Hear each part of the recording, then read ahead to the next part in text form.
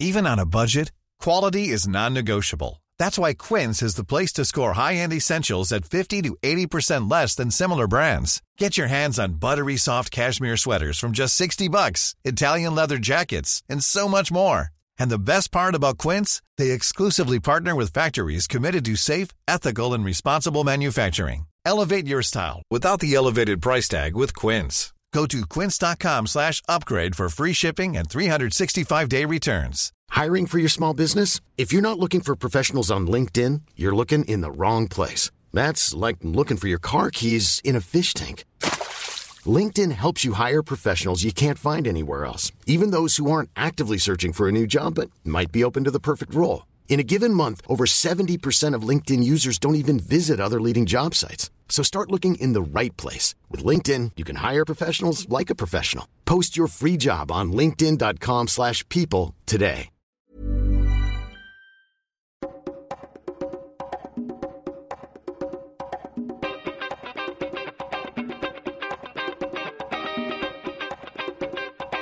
All right, welcome to a very short but exciting episode of Reconsider. Brexit just happened last night. We both stayed up late watching it, and our jaws were just hanging open the whole time. Yeah, I was out playing board games with some friends last night, and I was being very rude. I kept getting my phone out and going, oh my gosh, guys, look, 72% of precincts reporting, and it looks like Vote Leave's winning. And like two people were like, oh my gosh, that's crazy. And everyone else was like, okay, Xander. Yeah, politics. Got it. Yeah. And so a bunch of people asked us, okay, guys, what now? Because we live in the United States, and people are like, okay, there's going to be a vote, and it's probably going to be stay anyway, so I don't have to care that much. And not everyone has listened to our first episode on Brexit, which if you haven't, you should. But everyone said, okay, guys, what's going to happen now? Because the markets are crashing, and the pound's crashing, and I'm afraid. And what does this mean? So we're going to tell you a little bit about what this means. So everyone was really shocked at the outcome. The polls going into this were pretty close. It was looking like it was maybe 51-49 in favor of Leave, but the betting sites were really betting on Remain winning, at least 75%, depending on the betting site. So why is that? Well, part of it is that typically when there's a referendum to split off or declare independence or something, people, when they go to the polls, tend to get a little gun-shy. You might call it cold feet. Yeah, they tend to the status quo, right? Right, and even though they're saying in the polls, oh yeah, independence, viva la whatever, they get to the polls and like, you know what, that's a lot of instability, and they kind of have this sobering moment where they look at, I don't know, pictures of their kids in their wallet, and they decide, it's not so bad, and a future of independence seems a little uncertain and scary, and actually it's going to take a little more for me to get out. But that did not happen this time. And a big part of these polls in particular, too, right, is for a while there was a pretty large percentage of folks that were polled that were undecided. And generally, those undecided folks, again, kind of veer towards status quo. So it's not like a lot of people necessarily change their minds at the last minute, although they sometimes do. It's that the people who haven't really given it a lot of thought are just like, okay, well, I don't want things changing too drastically. So for whatever reason, the betting sites were really in favor of Remain, and they just got it completely wrong. So a lot of people lost a lot of money. Some people made a lot of money. And some of the people that lost a lot of money are shareholders in pretty much every global market. The Nikkei dropped 8%. That's the Japanese stock market. And I still can't tell you why, because Britain is far from their largest trading partner. The EU is not their largest. I mean, they trade with South Korea, the United States, and China primarily. And a lot with the EU, but not that much. So they got hit harder than the UK stock market or the European stock markets. But they all took a lashing. The U.S. Dow lost something like 500 points, but then started to recover as people said, okay, it's not necessarily the end of the world. However, if you're an owner of gold, you will be happy to see the price of gold has gone up. And I feel like gold has just kind of become like, it's almost counter-cyclical at this point, right? I mean, in theory, it's a hedge against... Well, of course it is. Yeah, I mean, technically it's supposed to be like a hedge against, the devaluation of fiat currency, right? But now it just kind of goes in the opposite direction of however the market is trending in the day, and that I don't think was always the case. But anyways, If you're a gold owner, you're happy today. Right. And so just to put it in a little bit of perspective, I mean, the pound lost 7% of its value, which seems like a lot. It dropped from $1.45 to like $1.34, and it might have bounced up a little bit by the time you're reading this, or it might have gone further down. And that's a lot for a single day, but it's also the case that before the financial crisis of 2008, the pound was worth well over $2, like 2.10. So it's one of those things that the pound has actually it went through a major decline, bounced back, but then between 2010 and 2012 also lost a lot of value. So this is it's not like the pound was sitting there feeling super strong and then suddenly everything went wrong. This is the sort of thing it's just another kind of spot on the leopard for what's going on with the United Kingdom. And their economy's not great, and it hasn't been great. Their unemployment rate is significantly higher than the United States. GDP per capita is significantly lower. GDP growth significantly lower. Poverty rate significantly higher. I mean, it's not doing great right now, which may have been what pushed some people to say, I'll bet the EU is, and with Greece and Portugal being a bit of a drain and struggling, they may have said, the EU is part of our economic woes, and we want to go our own way. And, of course, the EU has not responded particularly well, has it? No, the EU is taking it as you might expect they would, right? So while Boris Johnson, who basically head of the Vote Leave camp in the UK, has come out and said, okay, great, guys, good job. David Cameron, you're an honorable guy. Politicians are always really nice to their opponents after they win. But this guy, Boris Johnson, basically said, okay, well, now that we've won, we can take our time with this. There's no rush. President Martin Schulz, who is president of the EU Parliament, basically came out and said, oh, no. We want the UK out as quickly as possible. Yeah, it's sort of like if you go to your spouse or something and you say, hey, honey, I'm filing for divorce, but can I live here for the next 2 years while I sort out, my living sitch and stuff like that? And they say, no! Pack your bags! Get the heck out! And, we can still share groceries and stuff, right? And, the shared checking account. There's no rush there, right? Right. Yeah. And so they're saying, no, get the heck out right now, or at least as fast as possible. And that's going to be, frankly, that's going to be an ugly, long road, or at least a difficult, fraught, long road. There's a lot of things that need to change. There's a lot of untangling that needs to be done. There's a lot of laws that are going to need to change pretty quickly in the United Kingdom, because a lot of the laws that they have are sort of automatically tied to EU laws right now. And they're going to have to figure out whether they just let those dissolve entirely, whether they keep some of them, whether they do something else, have some third option. And it's going to be a little bit tough right now because the Conservatives are very divided. I mean, even Labour's more divided than you'd think. 1/3 of Labour voters voted for leave. The Scottish National Party was pretty united on stay, and we'll talk about that in a moment. But Britain's going to have to figure out a lot of stuff to figure out what it means to be fully independent of the European Union. Now, that said, that's happened before. I mean, a lot of countries have declared independence from much more binding situations, like not having any sovereignty at all. So this has been done before. It can be messy, it can be scary, but the path has been laid in the past, and it's not impossible. So an interesting story that's come out earlier today is about search queries, Google search queries in the UK about what exactly the EU is. If I'm going to pull up this list here, so the top UK questions today have been, how do I vote in the EU referendum? What is Brexit? What is the EU?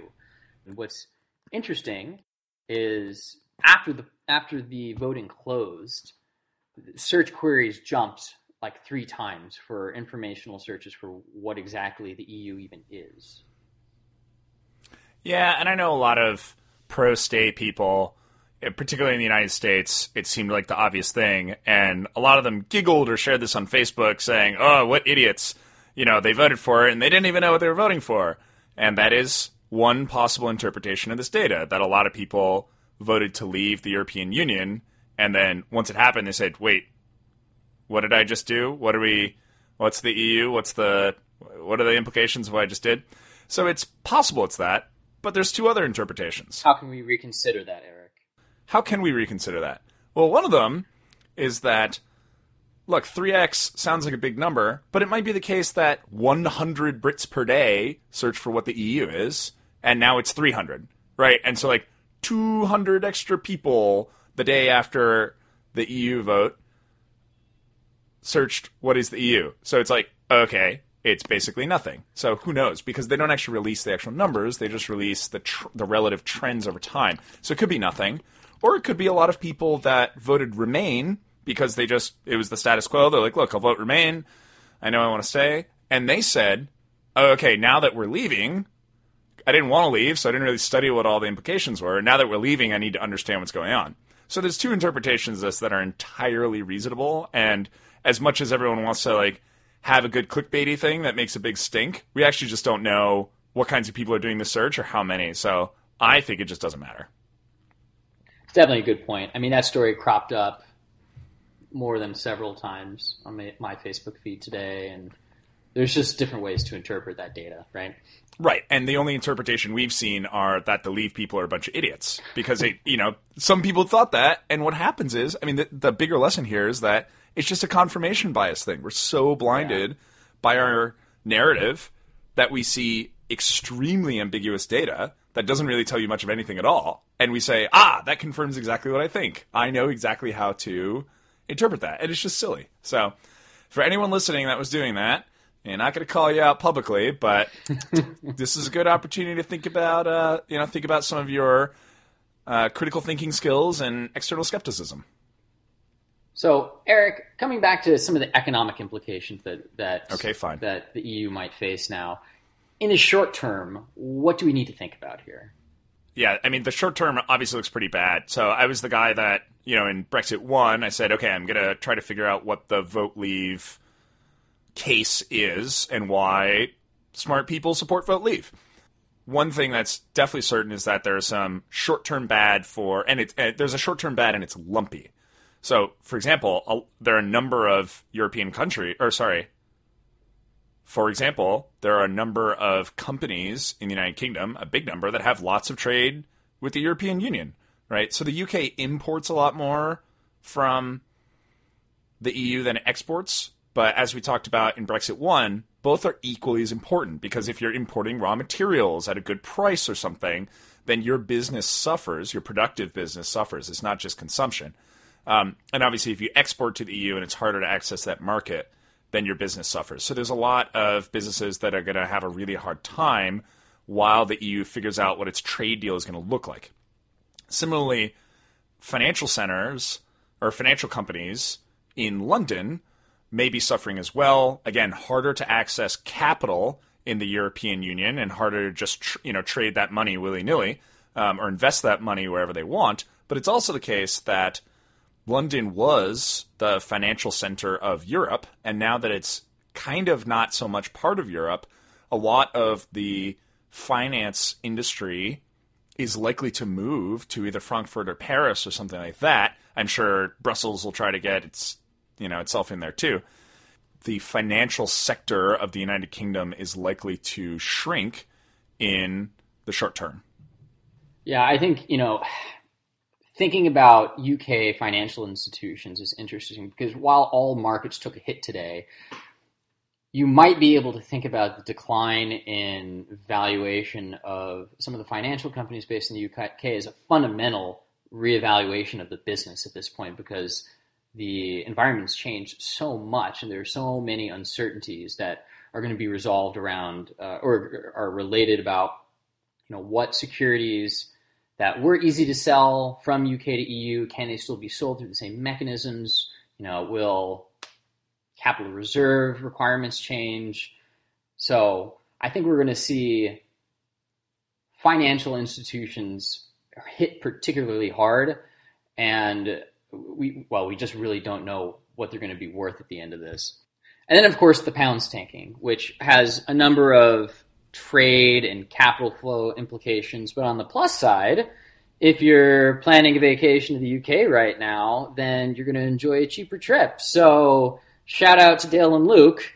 Enjoy your cheaper trip to Ireland. I hope you come back with more scotch than you were planning to. Not scotch.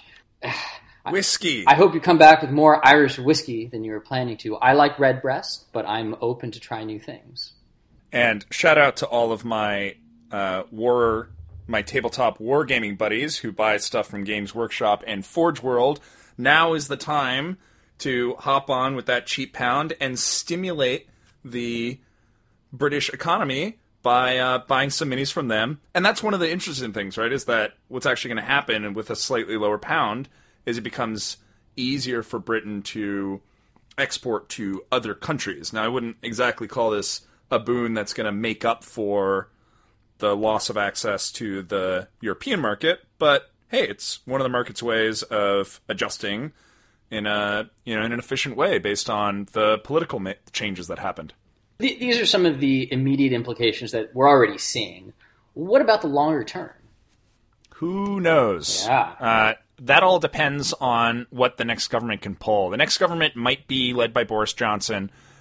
Even though Cameron's stepping down, he's not calling for an election because the Conservatives were elected on the platform of, we're going to hold the referendum, and whatever you guys vote, we're going to do it. And they had the referendum. So the Conservatives haven't done anything that makes them think, okay, we need a new government. But Cameron doesn't want to be taking the reins for something that he doesn't support. Boris Johnson might end up being the next prime minister. Who knows?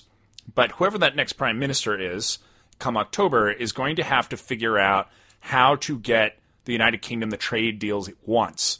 A lot of the pro-Leave people want trade deals with India, Japan, and the United States. Japan and the United States being two of the three biggest economies in the world. They also want some sort of trade deal with China, sort of like TPP style. And there's the belief that an independent United Kingdom can negotiate those trade deals more easily because it doesn't have to consult the other 26 nations of the European Union. So who knows if they can pull that off. If they can, it's going to be different. I don't know if it'll be better. I don't know if it'll be worse. But it would certainly be better than if they didn't pull it off. Trouble is, who knows?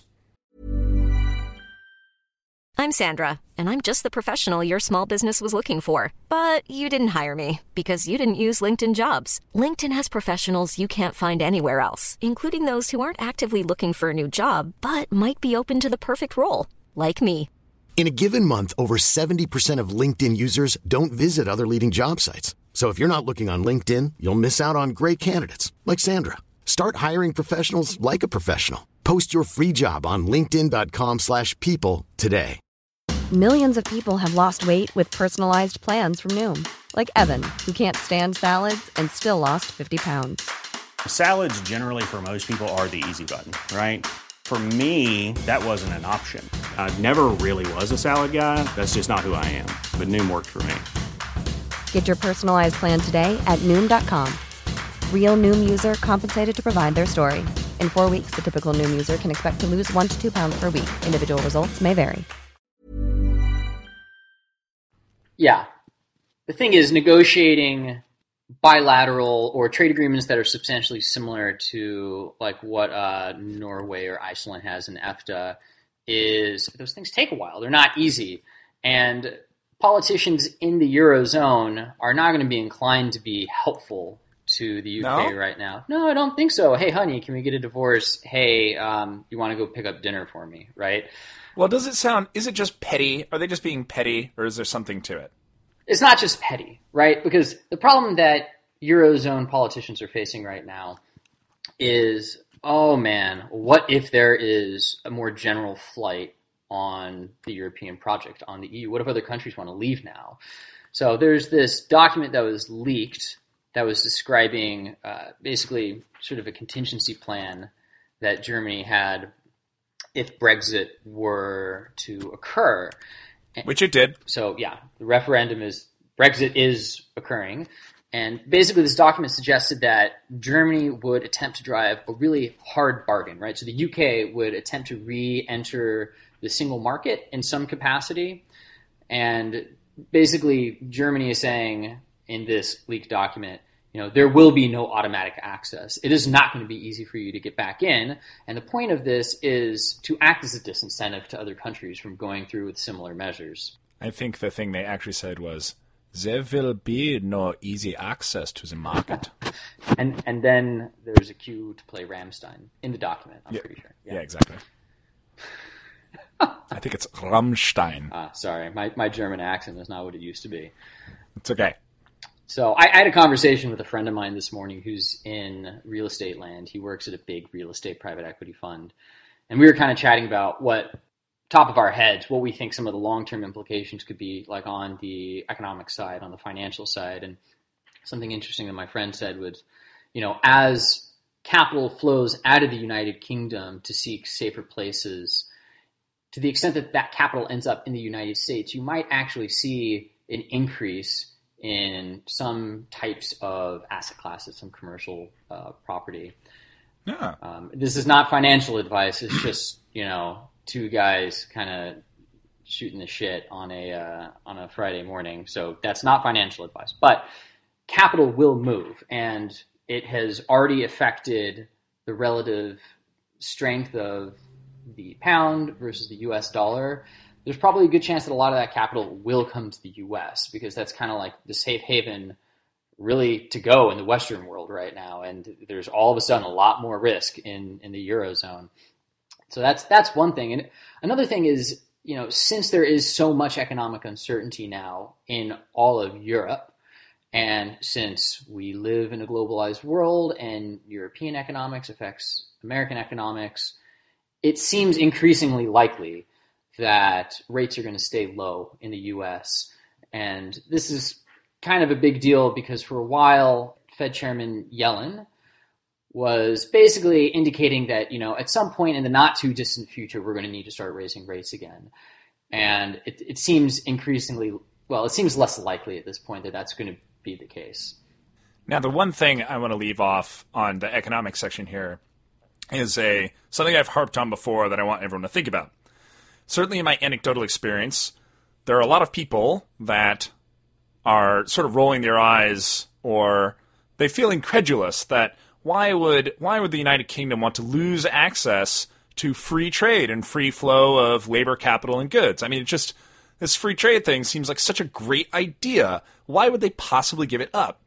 And these are the same folks that a couple weeks ago or a couple months ago were saying free trade agreements like the TPP, the TTIP, and NAFTA are all terrible. They're all bad ideas. How could you possibly think that you'd want something like this? I mean, they're awful.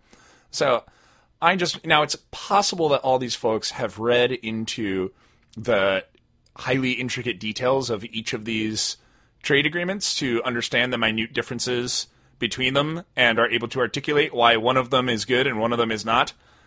If so, please write, because I don't know. You can contact us at ReconsiderPod or Facebook.com/ReconsiderPod, or email us at Eric or Xander at ReconsiderMedia.com. So if you know, great, but I suspect a lot of people don't. So if you're sitting there thinking, man, the Brits are idiots, but God, the TTIP or the TPP or NAFTA are terrible, I just want you to think about what's different about them, and take a moment to reconsider your thoughts on free trade. Certainly something to consider. Mm-hmm. All right, so we've touched on some of the economic or the potential economic implications, right? Because ultimately no one knows how this is going to play out. What about the geopolitical side? So Vladimir Putin over in Russia, I believe right now is rubbing his hands with glee. If he had a mustache, he would be waxing it right now. Why doesn't Putin have a mustache? I feel like that would be such a perfect... It's too Prussian. Right. Too Prussian. Too Prussian. He might be waxing his forehead. Anyway, Putin's happy. Putin's happy, right? Because basically ever since he got in power, and not just this time that he's in power, but the prior time that he was in power, he's been trying to disrupt the post-Cold War order that has existed in Europe. And, long story short, basically, with Gorbachev's reforms in the late 80s, early 90s, some people would say that Russian sentiment was basically, along the lines of, okay, well, we'll go through these reforms and the U.S. will support us.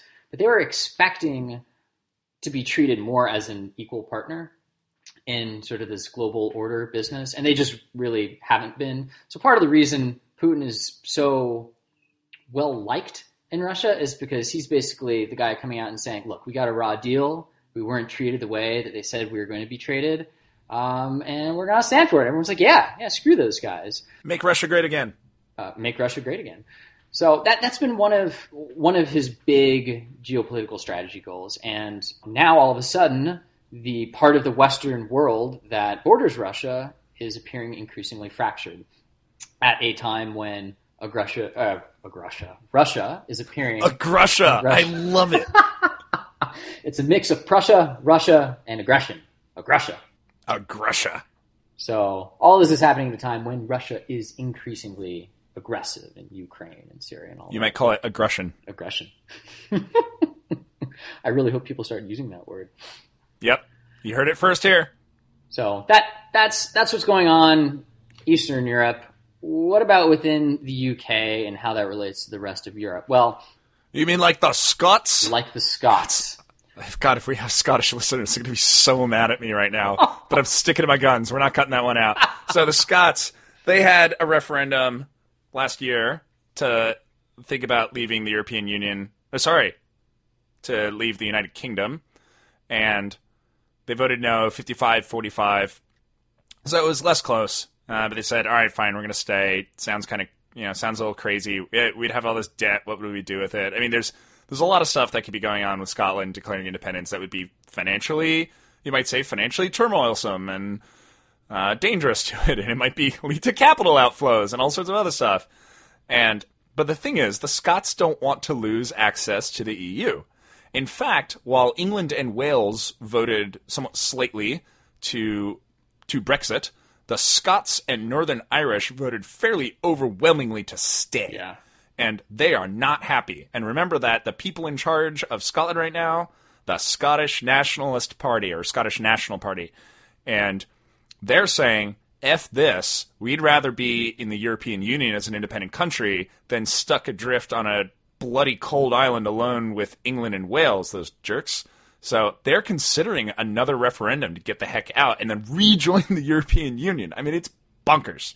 Yeah, and that has some security implications because the United Kingdom is a nuclear country, and a big part of NATO's broader nuclear deterrence strategy relies in part on some nuclear submarines that the UK owns, which has nuclear weapons on them, and these are stationed in deep water ports in Scotland. Now, Scotland... Oh. Yeah, right? See where this is going? Scotland doesn't like having nuclear weapons, and I've read about, they would basically have a plan to, within a period of a couple of years, if they were to achieve independence, basically be a nuclear-free country. So then, not only does the UK need to think like, oh, okay, where do we put these things? But now it becomes an issue for NATO. So it's just one more degree of uncertainty in our deterrence strategy, again, at a time when we're facing aggression. Oh, wait, what was the Russian term I came up with? Aggression. Aggression. At a time when we're facing aggression. Aggression from Russia. Aggression. We're just going to keep using that, so remember. Right. Now, there's a few other folks that are making some noise. Catalonia in Spain, which advocated for, I think they actually had a non-binding referendum to leave Spain, and Spain said, no. It's not constitutional. Not happening. Yeah, it's just not constitutional, and the government didn't approve it. I mean, you just had a bunch of people in Catalonia that were like, we want to leave. And it was like, too bad. So, but they might be making noise again. And Madrid, actually, the government, the seat of government in Spain, actually came out against the first Scottish referendum saying, you can't just be doing this. Yeah. It's not cool, because they, of course, don't want the precedent set that, that countries can just break apart willy-nilly and it's fine. So they're not particularly pleased about this right now. And the Catalonians are saying like, well, hey, it worked for them. Why not us? Why can't that be precedent? Yeah. Luckily, nothing like that would happen in the United States. Right? There would never be a Texit, would there? What's a Texit? A Texas exit. Wow, that's really hard to say. Texas exit. Say that 5 times fast. Texas exit. Texas exit. Forget it. Yeah, forget it. So, what's the Texit? Well, you may have heard for some time that the South will rise again. Now, they haven't gotten around to it yet, but now that the United Kingdom has left the European Union to get its sovereignty back from the tyrants in Brussels that are taking all of its money and, telling it what it's got to do, the Texans feels similarly about Washington. And because Texas is a net outflow state, so in part because of oil wealth, they send a lot more money to D.C. than they get. They feel like they're getting a somewhat raw deal. And in Texas, you take 2 years of Texas history, and the Texan flag is flown pretty much everywhere. Texas is very proud of being Texas. If you think of the United States as a confederation of independent states, kind of like an EU on overdrive, this kind of makes sense. Now, it's also the case that the United States has morphed into being a single country with a single unity, and it's a federal republic more than it is a confederation. And in fact, probably the formal change was actually when the Constitution was adopted in 1789, replacing the Articles of Confederation. And then, of course, a bunch of states said, you know what, it's time for, I'm going to call it Sexit, which is the southern exit. And they said, we're out of here. You know, we want slaves and such. And the North said, no. And they said, what are you going to do about it? And the North said, seriously, don't try us. And they said, okay, we're trying you. And then y'all know how that went. So Texas is thinking about it. And it's a different age now, right? It's one where, burning down Atlanta is probably not something that would happen if Texas were to vote to leave. Now, that said, the United States might also just ignore them and say, no, too bad. And then is there an armed insurrection? Probably this is going nowhere, right? It's probably not anything close to the majority of Texans that want to leave. And they're probably not going to vote to leave the United States. So don't get too excited about that. We might call it a wedge issue right now, just something that gets both sides really pumped up. And but yeah, there's some noise about it kind of all over the Western world about, hey, if they can leave, so can I. And it's going to create some uncertainty going forward. Right. So this wraps up our very quick review of Brexit 2. I hope you've enjoyed it. I would like to make a small request. It was my birthday earlier this week. So we would be very appreciative if you would happen to go on iTunes and give Reconsider a review. The more reviews we get, the more chance we have to get our message out to more folks and encourage even more people to reconsider. Of course, you can follow us on Twitter at ReconsiderPod and at Facebook at ReconsiderPod. And as Eric mentioned, you can get in touch with both of us, Eric, E-R-I-K, at Reconsider Media, or Xander, X-A-N-D-E-R, at Reconsider Media. .com. At ReconsiderMedia.com, right. If you want to send any suggestions our way, provide any feedback, or offer any ideas for shows, because ultimately we make this for you, and we want to... Wait, we do? Yeah. Oh, nobody told me. Customer's always right, Eric. Oh. And we want the customer to be happy, and right now the customer is you, even though it's free, because it's just that great of a value. So with that said, remember, don't let the pundits think for you. Pause and reconsider. This is Xander signing off. Cheerio, friends. This is Eric signing off.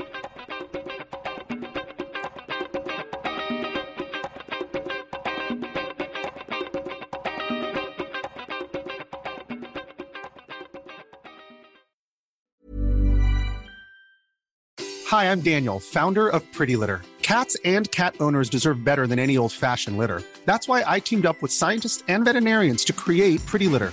Its innovative crystal formula has superior odor control and weighs up to 80% less than clay litter. Pretty Litter even monitors health by changing colors to help detect early signs of potential illness. It's the world's smartest kitty litter. Go to prettylitter.com and use code ACAST for 20% off your first order and a free cat toy. Terms and conditions apply. See site for details. Planning for your next trip? Elevate your travel style with Quince. Quince has all the jet-setting essentials you'll want for your next getaway, like European linen, premium luggage options, buttery soft Italian leather bags, and so much more. And is all priced at 50 to 80% less than similar brands. Plus, Quince only works with factories that use safe and ethical manufacturing practices. Pack your bags with high-quality essentials you'll be wearing for vacations to come with Quince. Go to quince.com/pack for free shipping and 365-day returns.